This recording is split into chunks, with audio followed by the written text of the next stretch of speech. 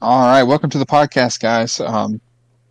This first episode may be one that seems a little uh, unhinged. Some will say you might hear some noise in the background, but like my dog who just decided to start drinking right beside me. Fantastic. Um, but bear with us; it is something in the making that we kind of threw together kind of quickly, but in hopes of enjoying our time together through a Discord chat. Um, and trying to share some love about music, some memories we have, and kind of give us a talking point to kind of spend some quality time together and, like I said, enjoy some topics of music. Um, so, what we'll be covering today in this podcast episode, we're going to kind of introduce the two that's here tonight, myself and my co-host Andy. Um, We basically grew up together. We've played music together for years. Um, I'd say we've probably influenced each other a ton, whether that be good or bad. Um, but kind of had a lifelong friendship molded around music. Um, been to a ton of concerts together. Going to touch on that some too. We're going to hit our influences. Name some concerts that we have some fond memories about, whether it be how great the quality was or how something theatrical stood out or something like that. And then lastly, I think we'll go over some favorite musicians, and then we'll discuss further and what the future podcast is going to look like and the timeline and all that stuff. So I will turn it over to Mr. Andy Sparks, my co-host. Yeah, it's good to be here. I love music, and it's something that takes up a pretty big part of my life. So, it's always fun to talk about music, and I think for me, it really goes beyond a hobby. Technically it is, but it's pretty much been the biggest thing in my life, almost as far back as my memory goes. So, yeah, it'll be fun to talk about a lot of the stuff. And, for somebody like me, I have a pretty wide range of music, across, many types of genres and decades. So, I think it'll be pretty fun to get into some of that stuff, and what has had an impact on me, and so I'm looking forward to it. Yeah, man, it's going to be a good time for sure. Especially talking about some memories me and you share together. Um, So I guess that'll kind of bring us to our first point. Let's get into the backgrounds. I know you mentioned and in my opinion, you're a great musician, man. You have oftentimes uh, put aside your personal, um, I don't want to say beliefs, but your personal comfort zones, to expand what a band can do. I've seen you do that several times. You've been very adaptable to the situation. So, and I know I'm familiar with your background, man. We've been together for years as friends and as family. But why don't you start off from the beginning with your music? Yeah. Music for me goes back, probably to being, 3 or 4 years old. I really came to music through, radio, and my mother has been a housewife essentially for since the early '80s, and so when I was a kid, during summers and things like that when we weren't in school, I was always going with her places, and quite honestly, the early beginnings of my music came from her, radio and what she would have on, and a lot of that was back then what they would call the golden oldies stations, which back then we were talking about like the 50s and 60s. Whereas, now a lot of that stuff is like the 90s. It's kind of changed over the years, but, starting there, and I kind of worked my way into classic rock, and expanded off of that, of course.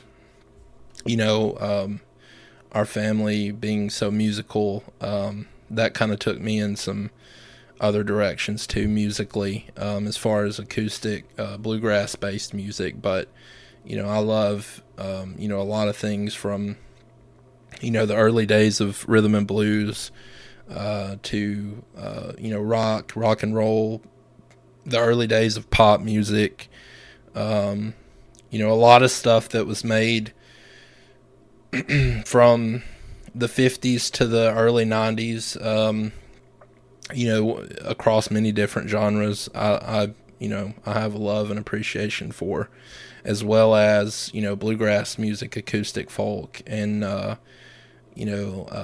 jazz, blues, even some classical. So, it's, as far as my music listening, that's kind of the early beginnings of that, as far back as I can remember.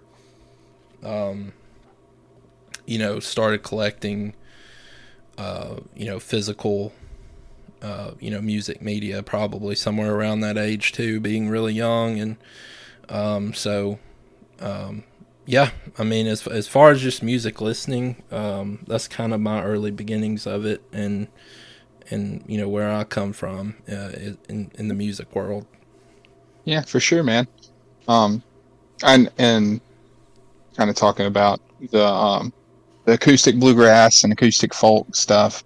That's my earliest memories of music. As you know, I mean, there's videos of us dating back to the early 2000s of us sitting in that awful blue carpeted building back in the days, with numerous bluegrass musicians playing, and one thing that I remember specifically about that was how attentive you were, as like a 6-7-year-old.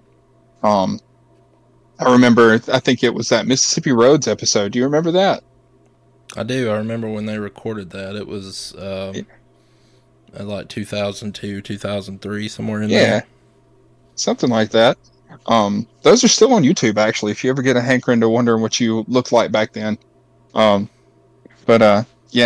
I remember you being in the middle with a little toy guitar, and I had one too, and I was just dancing and having a good time, but you were just sitting there holding that guitar, just staring at other guitar players. And I remember, I don't quite remember some of their names, but I remember some of those guys were some pretty good pickers back then, especially for the bluegrass that was getting played. But yeah, there's always been a music forefront in our family, for sure. Your background is very similar to mine. We both grew up kind of the same situation. Everywhere my mom went, I went. So a lot of my influences were kind of the same thing, whatever she had on radio, really. To the point where, let's see, I remember my first taste of one of my favorite bands, the Red Hot Chili Peppers, being in the back of an old Jeep Grand Cherokee thing, or I don't really remember exactly what it was, but I just remember hearing, I believe it was Under the Bridge for the first time, really, and just being mesmerized by that. But it's kind of the same thing with how I got into it. But my appreciation for just anything musical or understanding what genres or anything was much, much later in my life. And I think that was solely because as a younger kid, I took a very much a focused interest on sports, which I grew up playing all the time and stuff like that, which kind of drew me away from it until I was probably 6th grade, something like that, 9, 10, 11 years old, something like that, when I first realized that, hey, I wanted to be a musician and cared about music in a way other than just a common listener, you know. Um, but yeah, let's. But one thing the biggest thing I'm looking forward to about this podcast is some of the memories we're going to talk about, and we mentioned earlier, um, before we got recording and started setup and everything, that something we wanted to touch on this first episode was our papa, our Brian Sparks, and how much of an influence and a God he was for us. Yeah. So I'm gonna ask you. I know you started playing with him much earlier than I did, but I'm gonna ask you what is your earliest memories of playing with Papa?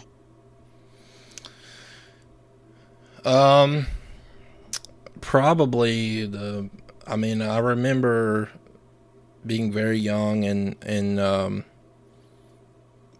you know, I really showed interest in wanting to play music, and wanting to actually play and not just listen in the real late 90s. And that's kind of when I got, you know, a guitar and started just learning some basic chords. And you know, being around him, you know, he taught me a few things that he knew. And really the first earliest memories I have are getting up on stage with him at the old bluegrass festivals that he used to host, and playing some. And that's honestly my earliest memories of playing. For sure. And yeah, I mean, it was just all about watching and learning, you know, which as a musician is, you know, it's the biggest part of being a musician is, you know, watching and learning from people who are better than you. And that was really the biggest influence on me, even though, you know, I'm not like a you know, a bluegrass acoustic guitar player today. I mean, I think that a lot of those properties are, you know, ones that can transfer across different genres and different instruments. And so that's really my earliest is being, you know, 4 or 5 years old doing that kind of stuff, and just, you know, kind of getting my feet wet within, you know, the music world that way. Yeah, for sure, man. I remember very vaguely, kind of the tail end of the festivals at its height, you know. I remember we had it under, I think what we call it as the shed now or something like that, where the stage is down there. Yeah. And I remember those very vaguely. I was very young when those were still going on. But I'm gonna throw a memory at you that I think that you've probably forgotten about or forced it out of your memory out of sheer embarrassment. But you remember what our first band name was when we were like 10 and 7 years old, when you just had an acoustic guitar and we made our other cousin Keenan a manager? Do you remember what the band name was? I do not. I remember it because I was talking about it to one of my friends the other day, actually. You were dead set on having a band name, and you were the only one that was relatively musically inclined whatsoever at that time period. But you named the band before you even had another band member as Stone Wolf or Steel Wolf or something like that. And probably because it sounded metal. But yeah, the influence and memories of Papa are something that cross my mind a lot. In my current job, I'm driving a lot back and forth. I have a lot of time to listen to a lot of different music, and very very often I listen to some of Papa's music, whether that be through YouTube or there's some stuff out there on Spotify that I listen to, and got to thinking about that the other day and how great of times it was, and we never really realized it, you know. Yeah. But yeah, I mean, I don't know that anybody would have, gone as far with, just a love of music without that. He was a very serious musician, and it was more than a hobby to him, and that I think that paved the way for a lot of like for myself, what I do now, and that was a pretty big influence. Of course, he was, had an opportunity to be on a huge record label and all that. So, he found a lot of success, but that was, it was a pretty big factor in a life of music. Yeah, for sure. Now refresh my memory because I've definitely forgotten. What label did he sign to and what time period? Do you remember? Well, they didn't sign to a label, but they were offered by Sun Records back in the Sun 50s, Records, which is back obviously in the 50s, I think. That's the record label that Elvis and Jerry Lee Lewis, out of Memphis, Tennessee, which would have obviously been a massive opportunity for them, but it's kind of some unfortunate circumstances prevented them from being able to do that. Yeah, I very, very often think about some questions I definitely should have asked Pawpaw when he was still around. It wasn't until right after he passed that I actually understood how much of a relevant musician he was and how much more of a relevant musician he could have been if the cards would have played out right. I knew it was a pretty prominent label that I thought they signed. That's where I have the story wrong, but I couldn't remember exactly which one. I wanted to say it was Sun, but I wasn't gonna claim that without knowing for sure. We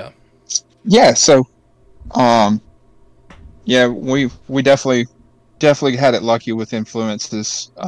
Even some younger ones that you still have the chance to play with Chad a lot. And if you want to, go ahead and plug Tishomingo's guys, man. Y'all've got a good thing going. We're an acoustic kind of a hybrid genre band based out of North Alabama.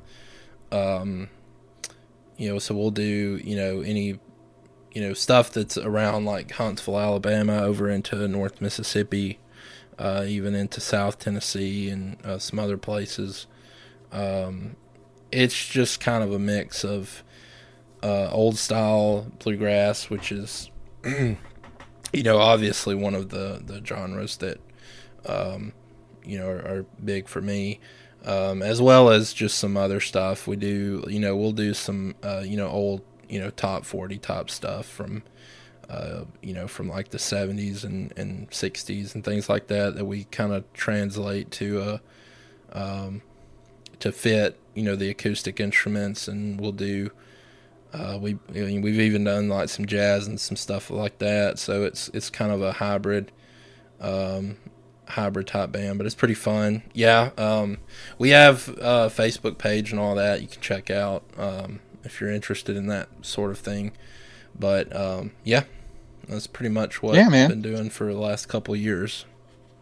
In a previous format, me and Andy played in this band together. We were under a different name, and it didn't really materialize into anything like we thought it was. Some different opportunities came up, and I decided to leave the band. And I personally, I think that probably benefited you guys a little bit more. I felt like I was a kind of a stumbling block at times with my many things I was doing then. But you guys got it rolling, man. You guys are a good group. I enjoy listening to y'all whenever I hop on Facebook and see y'all's videos. But yeah, man, y'all, I really want y'all to keep going. You and Chad mean the world to me, and for sure. But yeah, that's Tishomingo's guys. Andy is the banjo player, and I believe you've seen some backup in that as well, right? Yep. Correct. Yeah. Good deal. Good deal. Yeah, check him out if you want. Like I said, he's got some Facebook pages. There's some videos out there. They're a good group, real good group. All right, well let's transition into some influences. I know we've touched on Papa and what he meant to us and how much of a great musician he was, and in later years we get to missing it because for sure he was something. He was definitely a leader in more ways than just as a musician. But let's get into some influences. I know you're a big classic rock guy too, even though you're in a acoustic band right now.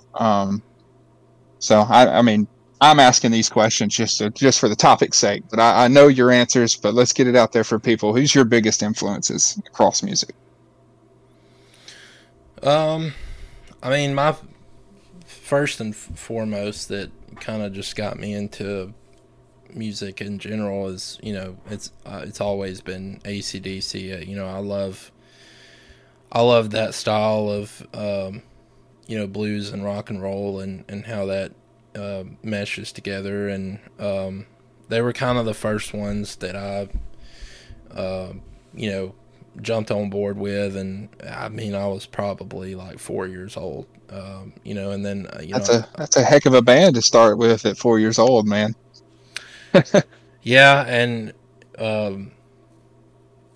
you know, it's also a big reason why I started playing guitar. And you know, they were the first band I saw. I saw them in 2000 in Atlanta. So that, you know, that obviously had a big impact on me. And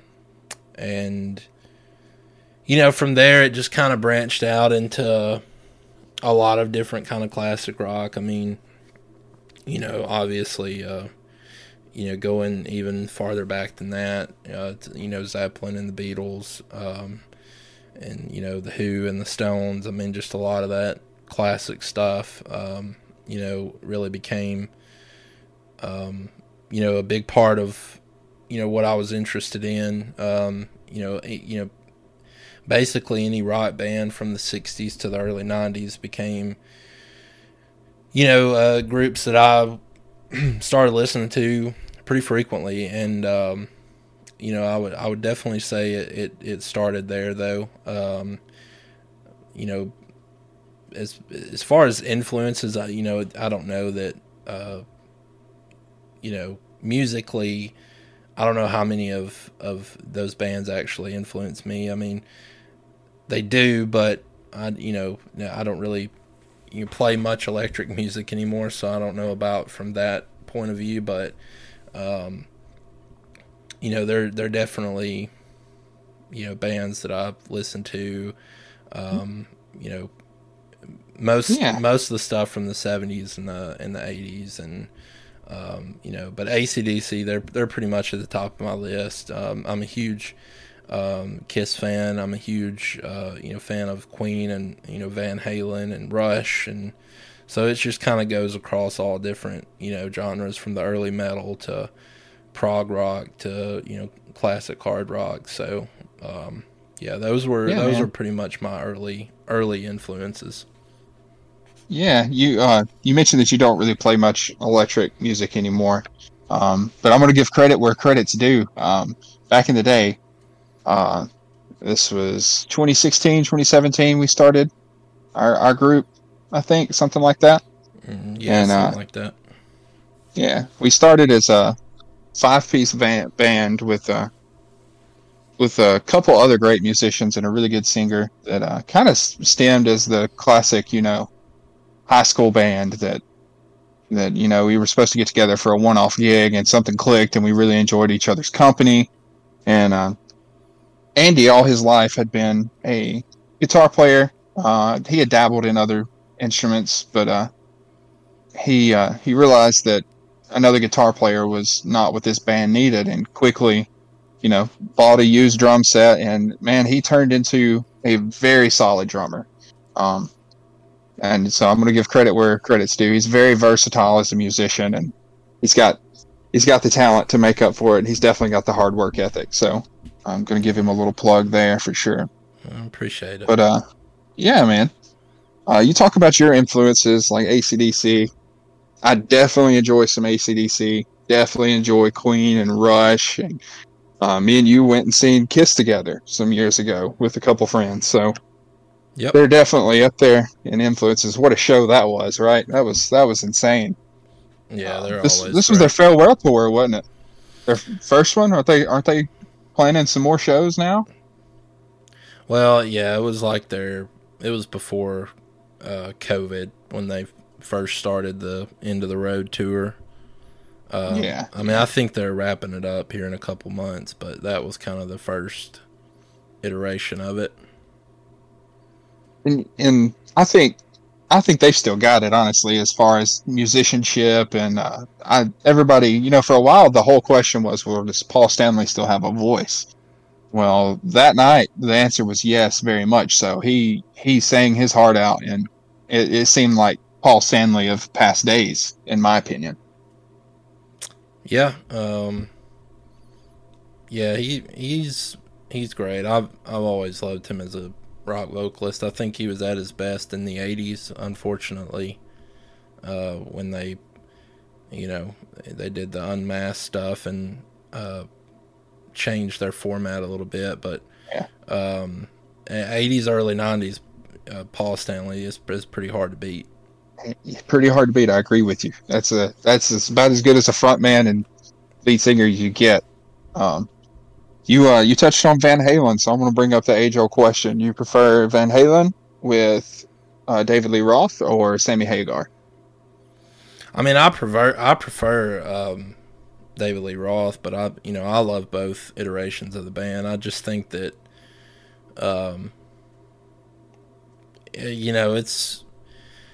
they're both great. I would be the first to tell you that Sammy Hagar is overall a better singer, and he's a fantastic musician, guitar player. For sure. But the first three Van Halen records are pretty hard to touch. I mean, they're very much they were game changers of their time, and there wasn't any bands that sounded like Van Halen before Van Halen, and so the songwriting was a little better.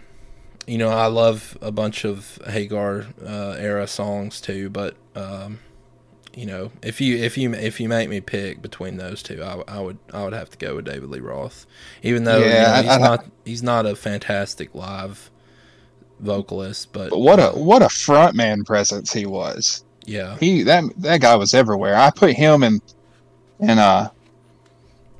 golly, Axl Rose kind of on the same play. They were running around like crazy in their prime, I mean, David Lee Roth is kind of the quintessential frontman for a rock and roll band.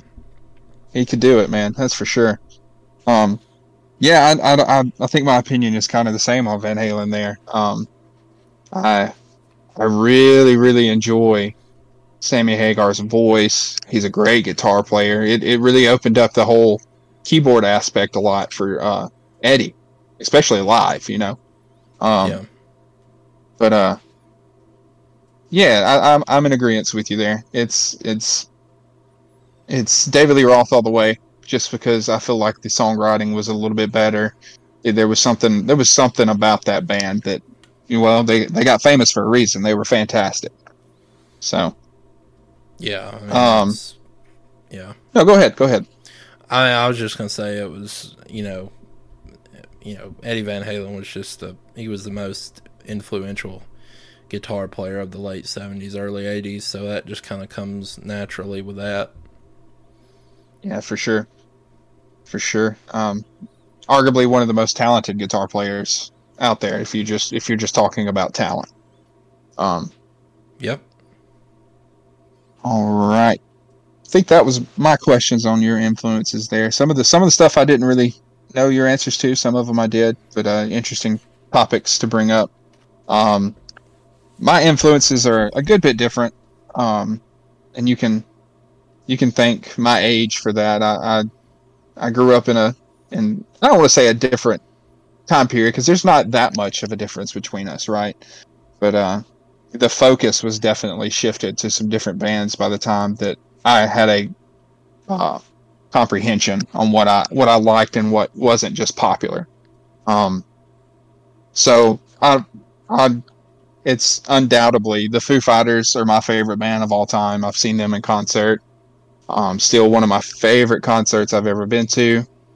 It was with Taylor Hawkins since he's passed. Looks like they're getting geared back up and going to be a great band again. But you know that band's not going to ever be exactly the same without their second front man, as I like to say, even though he played in the back. Um, and you know the whole stemming from Nirvana with Kurt Cobain passing and Dave going through his massive trials of does he want to be a musician if his best friend can't do it with him. It's just inspiring to see somebody pick it up and in my opinion, write some of the greatest post '80s songs there's ever been. So the Foo Fighters are definitely number one for me. Number two has always been a question mark. The Red Hot Chili Peppers are up there. They ebb and flow from 2 and 3 depending on what mood I'm in.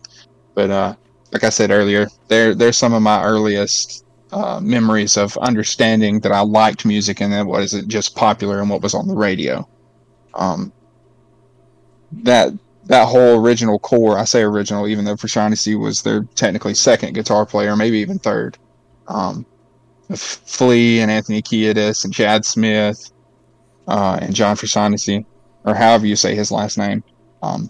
It's just there's a element of rock and funk, and it's so groovy. It's hard to not enjoy it if you're into rock music. And then here lately, into the third spot is going to be something that hasn't been mentioned yet, but it's a country band that I'm really into. They're a Oklahoma band by the name of the Turnpike Troubadours.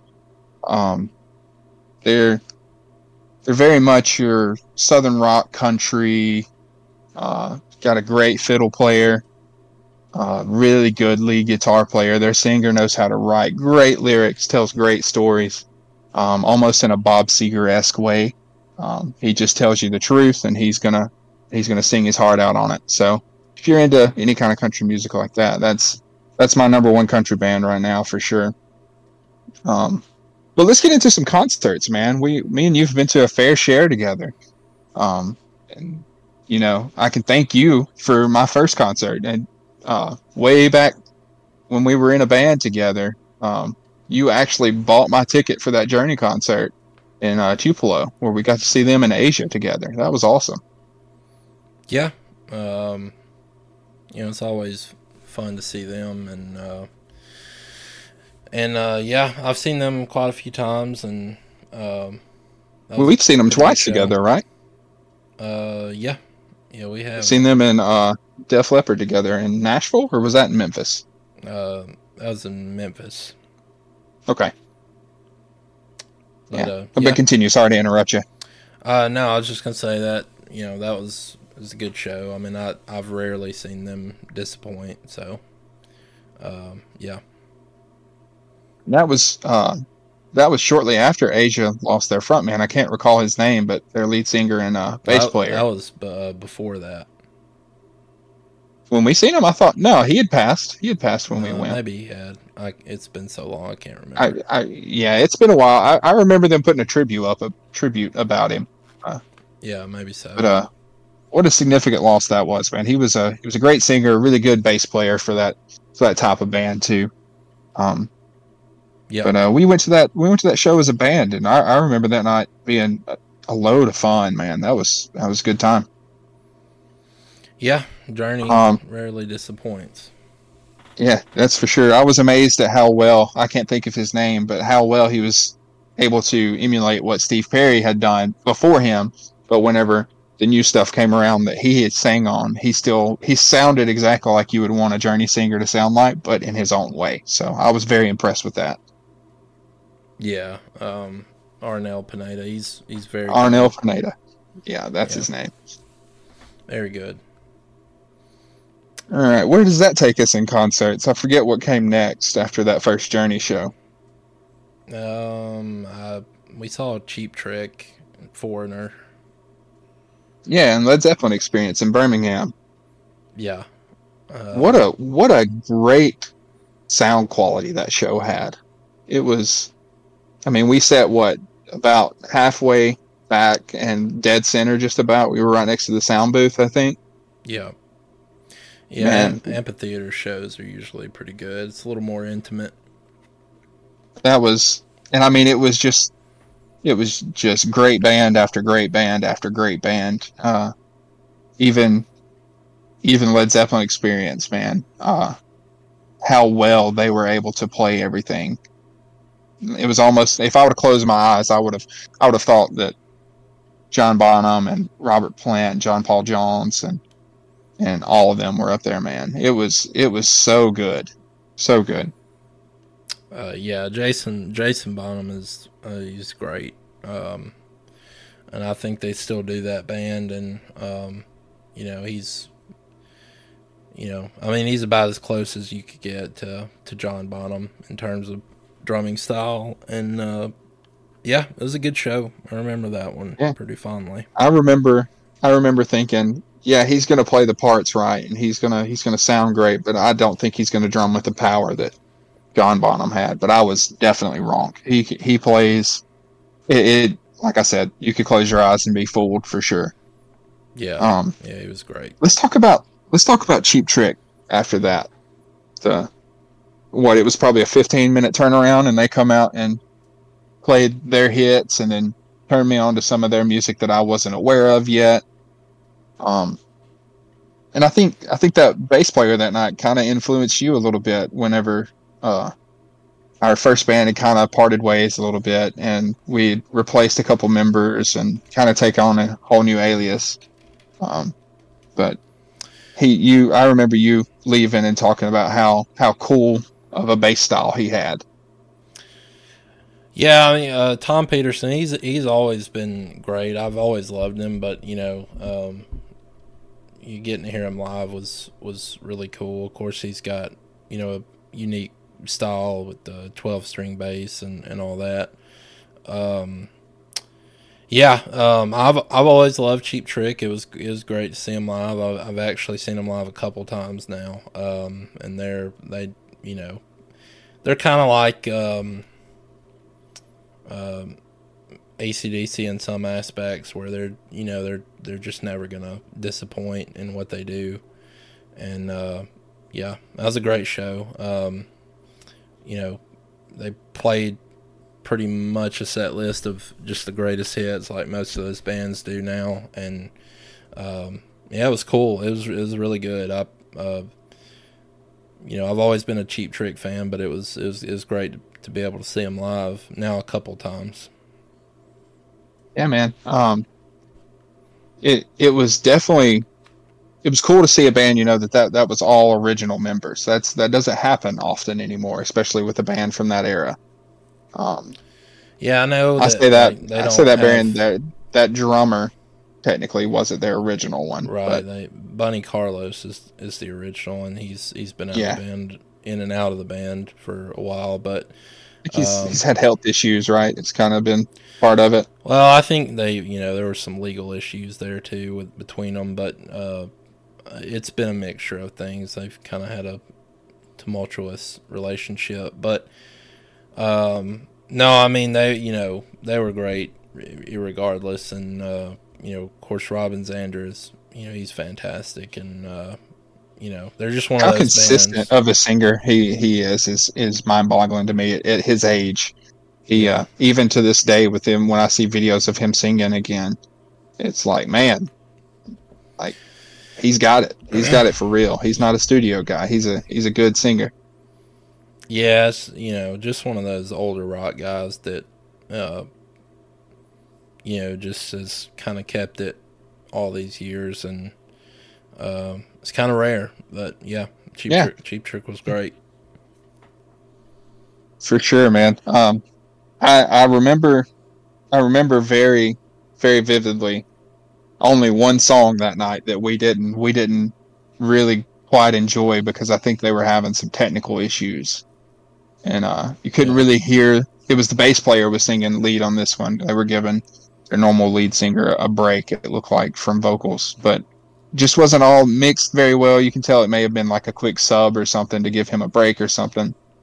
But I just remember just being like, okay, yeah, there's you can still tell they're a great band, but this is not hitting like the other ones were.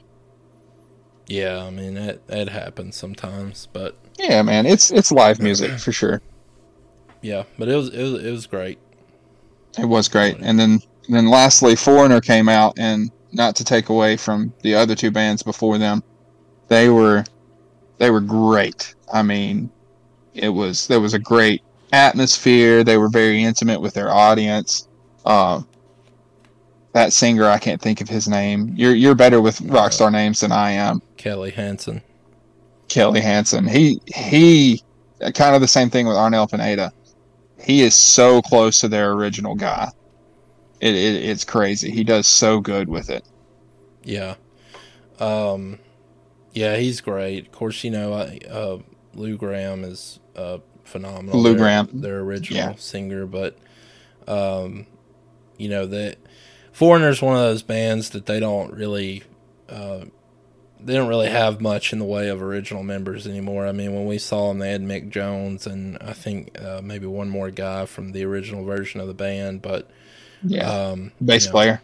it was still cool to hear those songs being done. I mean, Foreigner's kind of one of those bands that they're pretty underrated. I don't even think they've been inducted in the Rock and Roll Hall of Fame. They're kind of That's like a crime, man. That's insane how great of a band they are. yeah. I mean, they're just one of those bands. They've got a ton of hits, top 40 hits, but they have just never been given the same amount of respect as a lot of other people. But yeah, they were fantastic. That's the only time I've seen them was that night. But they were great. I really love their sound and how the mixture of songs that they play. It's just they were fantastic. Yeah, man. And kind of the same thing. Um, I brought up with Cheap Trick. Man, it was almost like they had just played a greatest hits album, and it was just like straight from studio. Man, they were so clean, and they were such a tight group, man. And that's hard to do when you've got sometimes they have three guitar players and a keyboard, and they pulled it off for sure. And I believe that was their 40th anniversary, wasn't it? When we seen them, It could be. I'm not sure. it was around that time. It may have been the tour before, or tour after, or something like that. But yeah, man, for sure. That's just that show right there was well worth the money, and how much fun we had that night. It was a bit of a drive, and we had to split up, but man, that was a fun night. I'd love to have that opportunity again for sure. Yeah, it was great. It was a good deal. It's hard to beat that combination of bands, for sure. For sure, that one's up there with one of my favorites. I think that's probably going to hit number two behind my Foo Fighters concert, just because I'm such a Foo Fighters fanboy, you know. Yeah, But I don't know where it but would fit in my ranking, but it was you've seen it a was lot great. more than I have, so you have an argument everywhere else. You've got me beat by double digits, I'm sure. It's quite a lot. Yeah, quite a lot over the last 20 some odd years. I've been fortunate to see for sure. Yeah, man. Yeah. Um, what's another concert that jumps out in your mind? It doesn't necessarily have to be one that I went to with you. Those are just the two that stick out in my mind. Um, I mean, obviously both the ACDC shows I've seen. Well, I've actually seen three. I don't really count one.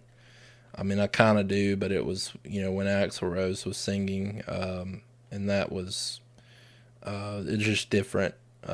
But I've seen them Cool. It's twice. still that's cool. I mean, that's something that No, it not a was lot of people got awesome. to do. It was awesome. It's just a one-off thing. But it was just different, but it was cool. I saw them in 2000 on the Stiff Upper Lip tour. I saw them in, I think it was 2009 on the Black Ice tour. Both great. You know, uh, it's really really difficult to find a band who will give you bang for your buck like they will.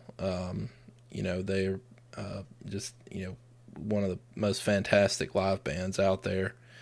I've seen Kiss a couple times. They've been great. They're another band that they give you your money's worth when you go to a show.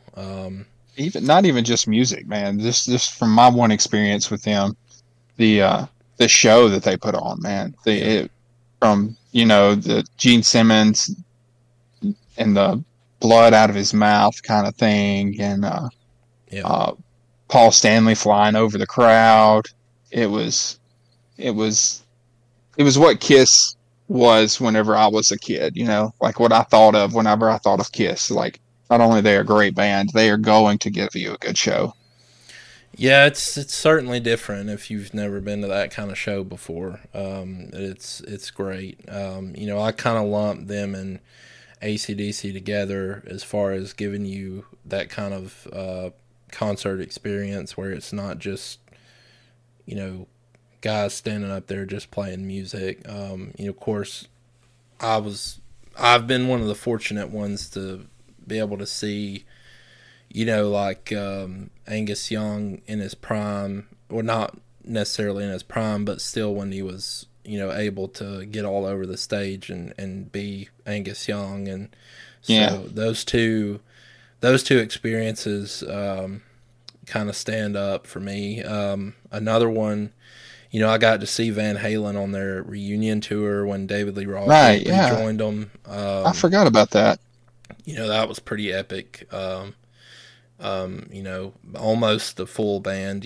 Michael Anthony wasn't with them, but that was really cool to be able to see that, and hindsight being what it is now, I'm really glad I was able to go see that. But that was a great one. I saw Guns N' Roses on their reunion tour. That was great. I was going to bring that up if you didn't. Yeah. That what an opportunity that was that I missed out on. Yeah, that was one I'd hoped for a long time, and never really thought it was going to happen. And I was glad to be able to witness it. And I know they're still touring and all that. I haven't got to go back around and see them again, but that was really good. I've seen of course Slash a couple different times, including his solo band, but Yeah, man. that was a big one. Man, there's so many. I mean, Def Leppard's a great live band. They're really good. They're one of those bands that still kind of have it. Some would say that what's his name, Elliot, gets Joe better with Elliott, age. Yeah, man, yeah, he was they're really he, good. he was awesome. They're really But good. I've seen them a couple times. They're great.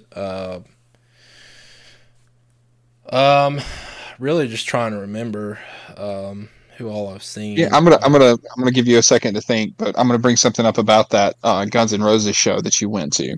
All right. Um, this isn't anything to Andy because he's not that big of a country fan, uh, kind of like I am. But the opener for that Guns N' Roses show was Chris Stapleton, wasn't it? It was, yeah. Right before he really went huge. Andy got to see him probably at the earliest. He was around kind of in between the Johnson brothers and the Steel Drivers, and when he was just trying to figure out if he wanted to be a solo guy or if he wanted to put a band together. Andy got to see him with he played just an acoustic set, right? Yeah, I think so. It's been so long ago, but I think that's what it was. Yeah. Yeah, and hands down, man, dude, you can. It may not be your style, but you got to admit that guy's got a great voice. Yeah, he's pretty good. Yeah, yeah, We kind of unfortunately missed like 90% of his set because we were late, yeah, but yeah. Yeah, yeah. I know a lot of people there that really really enjoyed it. He's special. Just as a musician, such a talented guy. You brought up the Slash concert. Hmm. You've seen him a couple times with Miles Kennedy, right? Yeah. Yeah, we saw him in the Ryman in Nashville, and I was going to bring it up if you didn't. Regardless, just what an intimate show that was, especially for us. We sat right above him. You said afterwards, you thought that you and Miles Kennedy had a friendship. How many times he acknowledged us and pointed at us and smiled, and how cool it was to just be.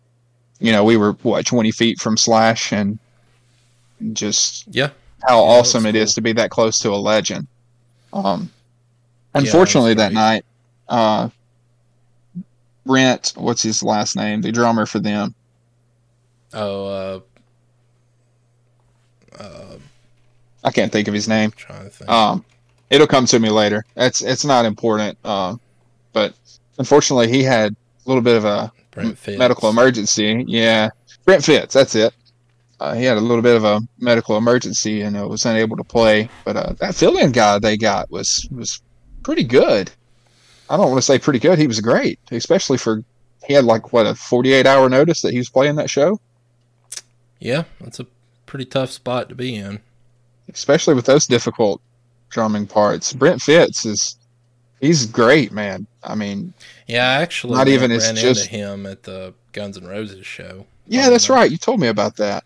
Yeah, he was walking into the concert at the same time I was in Nashville. What a cool guy he is. I've had some interactions with him on Instagram. I actually sent him some videos from that night. Uh, really seems to be a really down to earth, just bang up guy. No pun intended as Yeah, to him being a drummer, he but plays with a lot of people. he's talented, man. If you're just talking about a drummer with chops, he's got it, man. I mean, He's he's played with like Alice Cooper. I mean, yeah, his resume is forever he's long. in Vince Neil's band. He was in Gene Hmm. Simmons' solo band. He's played with a lot of people. He's got it, man. But let's kind of I'm gonna name one more concert that I don't believe you went with me. And it's not necessarily one of my favorite concerts because it was in Tupelo, and that venue is it's not suited for a hard rock band or anything like that. But it's definitely still Yeah, an intimate concert because you're so close. I mean, what it seats 10,000, something like that. yeah, if that. I seen Styx with a couple of my buddies that you're friends with too. Um, Seen them. It was. I just remember it being just crazy cold outside. But Tommy Shaw, man, that dude is so underappreciated. Yeah, Uh, he's I fantastic. I he's great. I just remember going into that show. I was kind of blind. I know Styx because they're uh, two crazy popular songs, Renegades and what Sail Away. Yeah, And man, those were the only two songs I thought I'd go in and enjoy. But that just wasn't the case. How versatile Tommy Shaw was, man. He was switching back and forth between acoustic and electric, and I think he even played some piano there for a little bit. Um, and how well he was playing the parts and singing.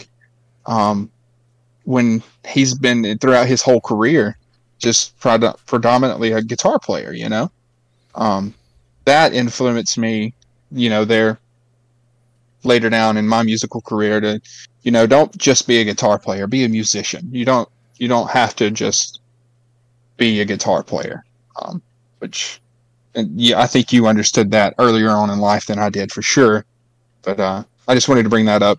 They had like half of the concert, like half of the venue closed. It didn't sell out or anything like that. So there was probably 30 rows of people and like three sections wide. So I mean, we were all cramped in there, but we were right on top of the stage, and it was a great show. I was impressed.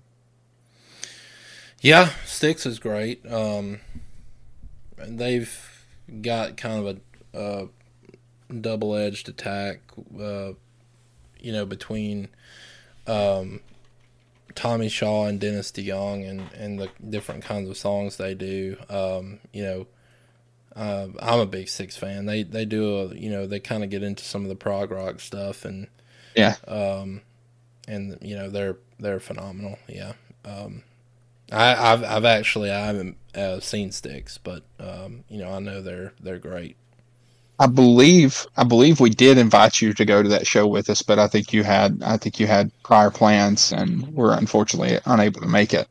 Yeah. But yeah, man, I hate to say it, but you missed out on one. That was a good show, especially for, I think it was like a $20 ticket. It's crazy. Yeah. Yeah. I've been able to see some pretty good shows within the last couple of years there, and hate that I missed it, but yeah, I enjoy Styx a lot. Yeah, man. I was there probably about 2-3 months ago. I saw REO Speedwagon. They were great. Oh man, that's a band who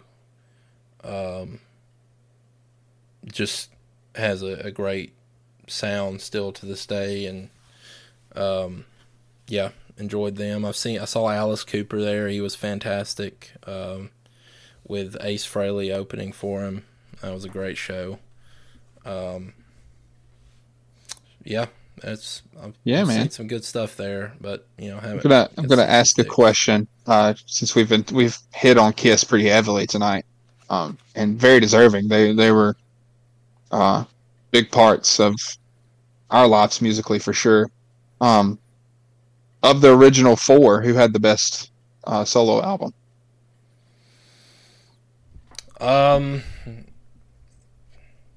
In your opinion, you don't have to go by popular stance, because I think the overall popular stance is either Ace Frehley or Paul Stanley. Yeah, I mean, I would honestly almost say that Ace Frehley's was the most interesting to me musically. But Paul Stanley's was the most interesting to me vocally, and that's I would agree with you. If you had to make me pick one, I'd probably pick Paul Stanley just a little bit more. It's easier as a musician to do that, because you can listen to guitar parts all you want, which Ace Frehley writes great guitar parts, has for years. But when and this is not downing him as a singer, because I think he would agree too if you asked him. He's made to be like a backup singer. He's a great guitar player, and he sings harmonies very well, but he just doesn't have that punch like Paul Stanley has in his vocals, and I think that was the big difference for me. Well, Ace Frehley has a very specific singing style if he's going to sing, and that's kind of how he writes. And like I said, I saw him live, and he's just not really a singer. He's kind of just writing out melodies that are easier to sing. I kind of liken it to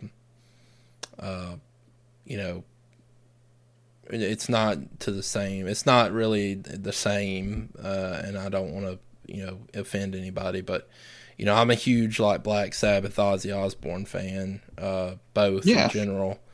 And I'm a huge Ronnie James Dio fan. When Dio joined Black Sabbath, it just wasn't the same when he sang those original the Ozzy Black stuff. Sabbath songs, because Ozzy sings very much to whatever the guitar melody is, whereas Ronnie James Dio is a little bit more of an open singer who likes to sing more intricate stuff. But it's not really that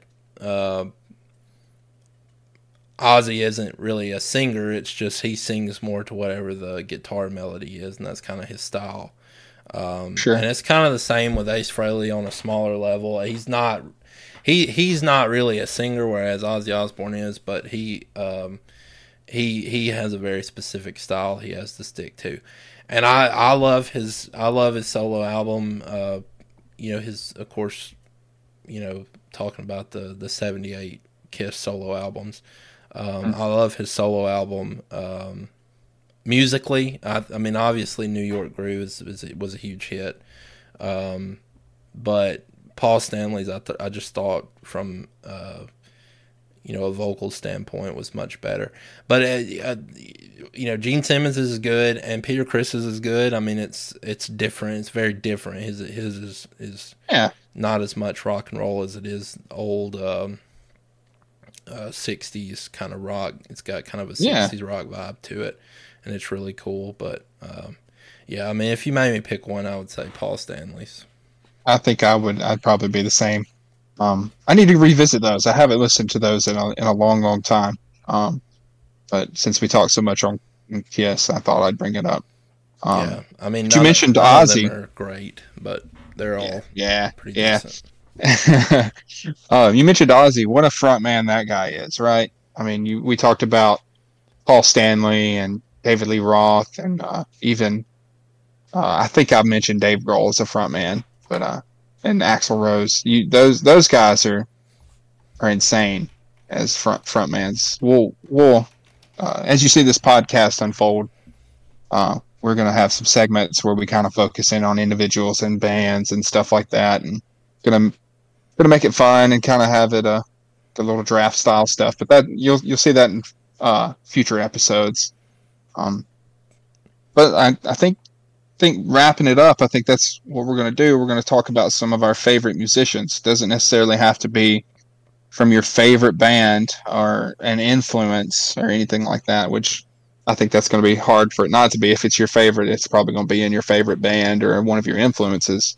But give me like a top 5 of your favorite musicians, whether it's all guitar players, it's mixed in as guitar players, bassists, singers, drummers, anything. I mean, it could change all the time, but I think obviously, probably in my list would, I mean, Angus Young would be in there.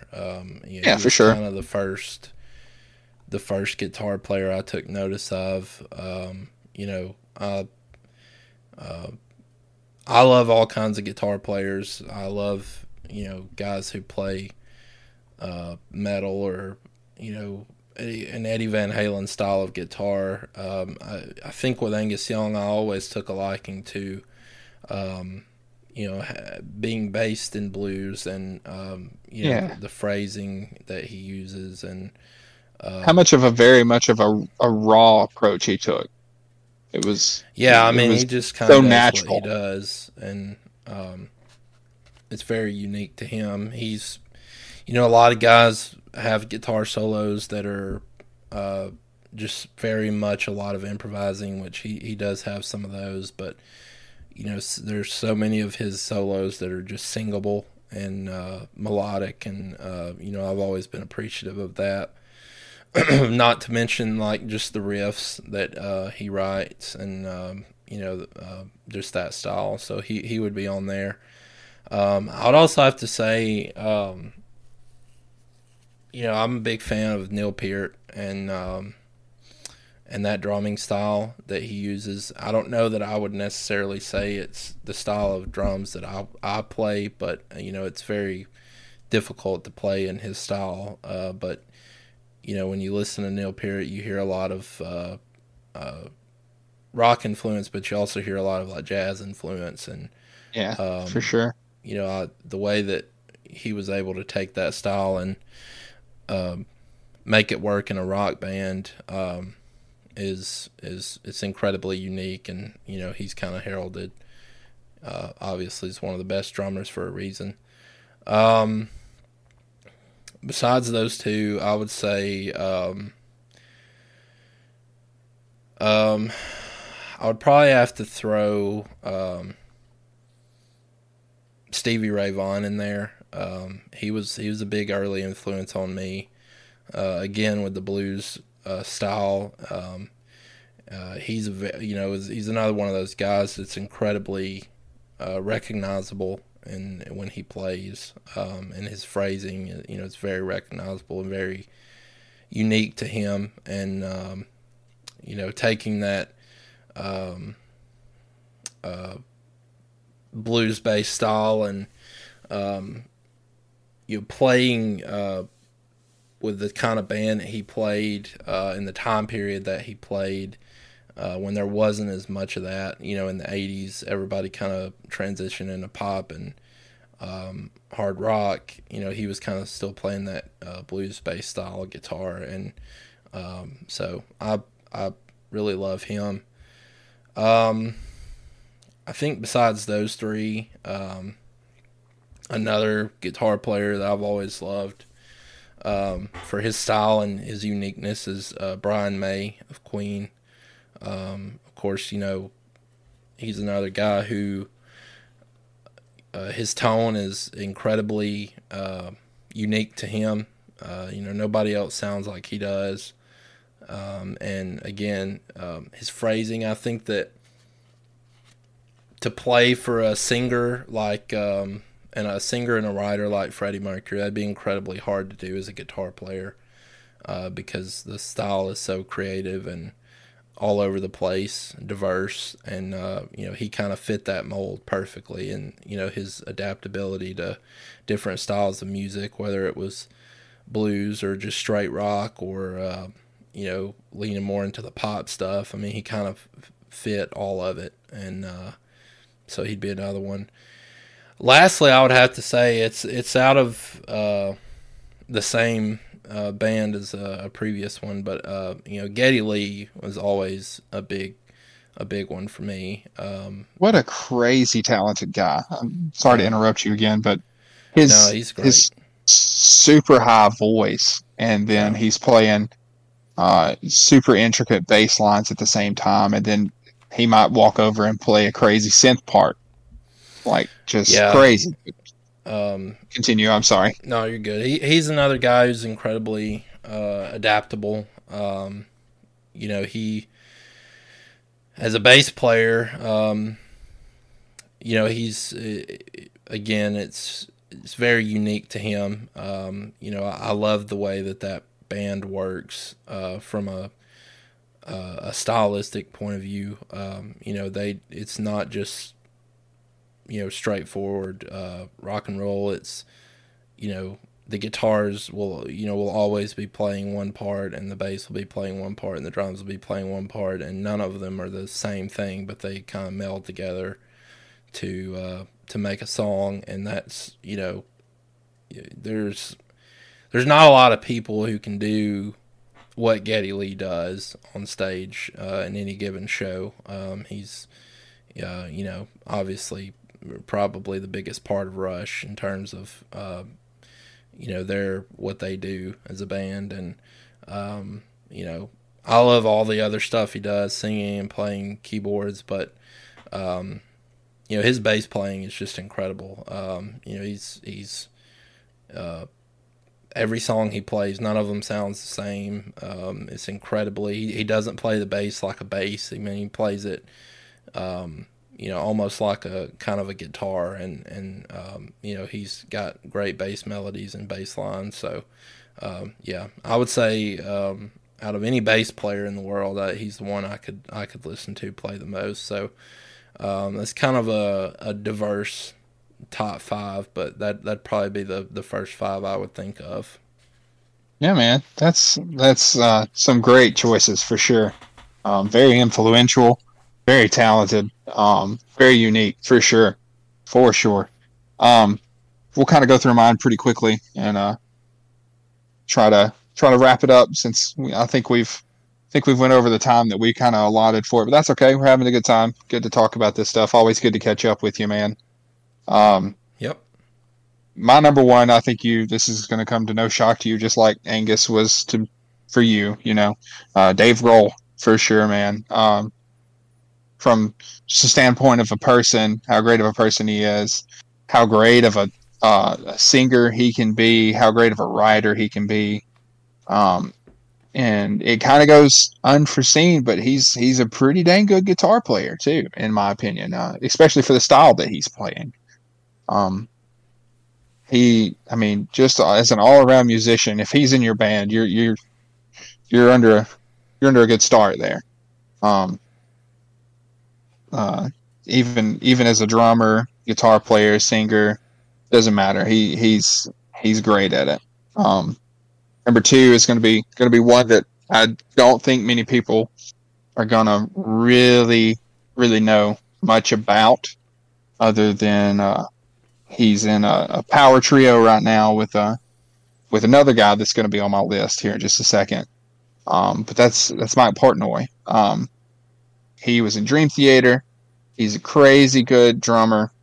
Unless you're a musician or a Dream Theater fan, you don't really know much about him. But he's got like 20 side projects going on all the time. Dude's always playing. He's a great backup singer, even though he doesn't do it that often. He plays with punch. He plays with power. He hits. I don't know. He adds cymbal hits in there that I wouldn't think to do, and not necessarily something that wouldn't be expected, but something that fit better than what you would have thought it done just thinking about it. He's probably my favorite drummer to listen to, just as a casual listener. Number 3 is going to be a guitar player that it's kind of a cliche answer, but Jimi Hendrix is one of my favorite guitar players, man. Like you mentioned Stevie Ray Vaughan earlier. You can argue that those two had a lot of similarities just because Stevie Ray Vaughan looked at Jimi Hendrix as an influence. And their playing styles were very similar. Both played a Strat very loud, unapologetically. Just not so much as a singer. You know my opinion on Jimmy. He's a decent singer, but you definitely listen to Jimmy for his guitar parts. Besides those 3, number 4 is, and now that I'm thinking about him, I can't even think of his name, man. How embarrassing is that? He's the front man for the Winery Dogs with Mike Portnoy. He was in Mr. Big back in the day. Is it Richie Kotzen? Yeah, Richie Kotzen. Yeah, man, what a player he is. A great voice too. And I'm going to throw a little plug in there for him, even though that it will benefit them very little because of how small of a person I am compared to them. There's a video of them playing a show live, playing Fooled Around and Fell in Love. Andy, have you seen that? I have not. You should check it out. Him, Billy Sheehan, and Mike Portnoy just play that so well, and in their own style, but at the same time paying homage to the original song. It's ridiculously good. Good cover for sure.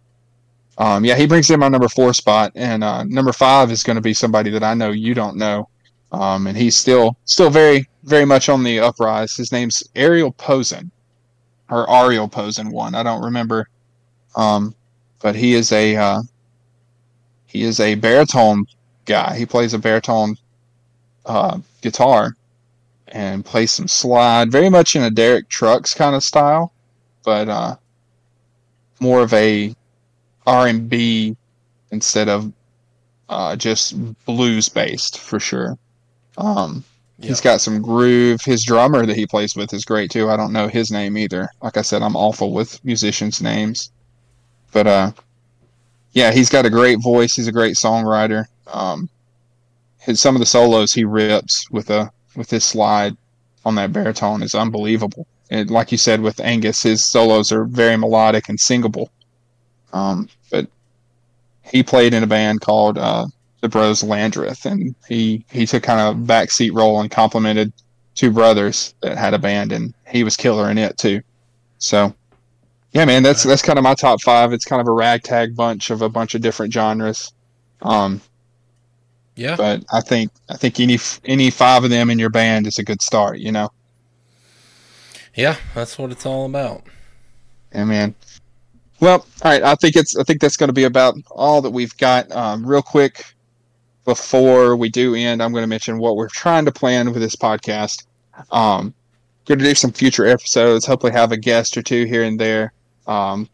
Maybe a semi regular additional co-host and another good friend of ours that we've played music with. Going to try to get in touch with some of my old friends that we used to play with. I'm sure Andy's going to do the same. Going to try to get some cool guests on here to bring some background, some musical tastes of different genres.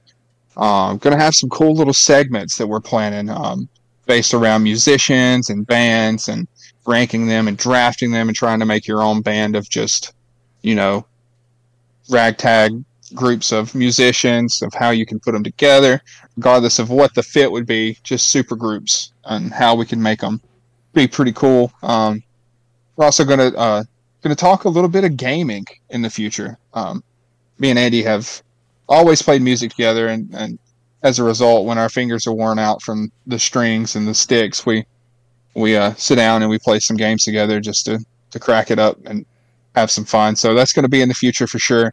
But for the most part, it's just going to be me and Andy a lot of times chopping it up. May not always be background stuff, since we covered a lot of it tonight. May throw some stuff in there, but some episodes may be focused on a band for half of it, or some of it may be focused on some storytelling of how a band started or something like that. It's really just going to be just little cool factoids and opinions, and that's what they are. They're opinions. If you hear something you don't agree with, that's okay. Cool. We want to hear your opinion too. So this podcast will be available, I believe, across a good bit of platforms. I believe Andy's going to take care of a lot of that since he is familiar with it. With me saying that, Andy, why don't you go ahead and plug your solo podcast that you've been doing for quite some time? Yeah, I do a movie podcast called Ticket Stubs and Cassette Tapes.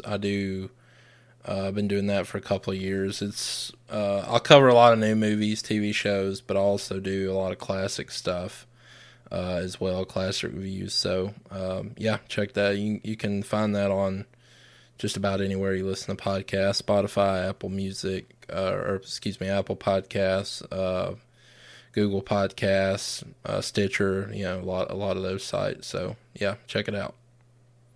Yeah, man. I've got some catching up to do on your podcast. I was generally unaware. I knew you had dabbled in it before, but this conversation kind of got brought up kind of quickly between the two of us. It's an idea that I'd kind of wanted to start for a while, but I think we got a good thing started here, man. I enjoyed myself, especially going back over the memories about Papa and all the music that we've played together and stuff like that. But looking forward to next week, man.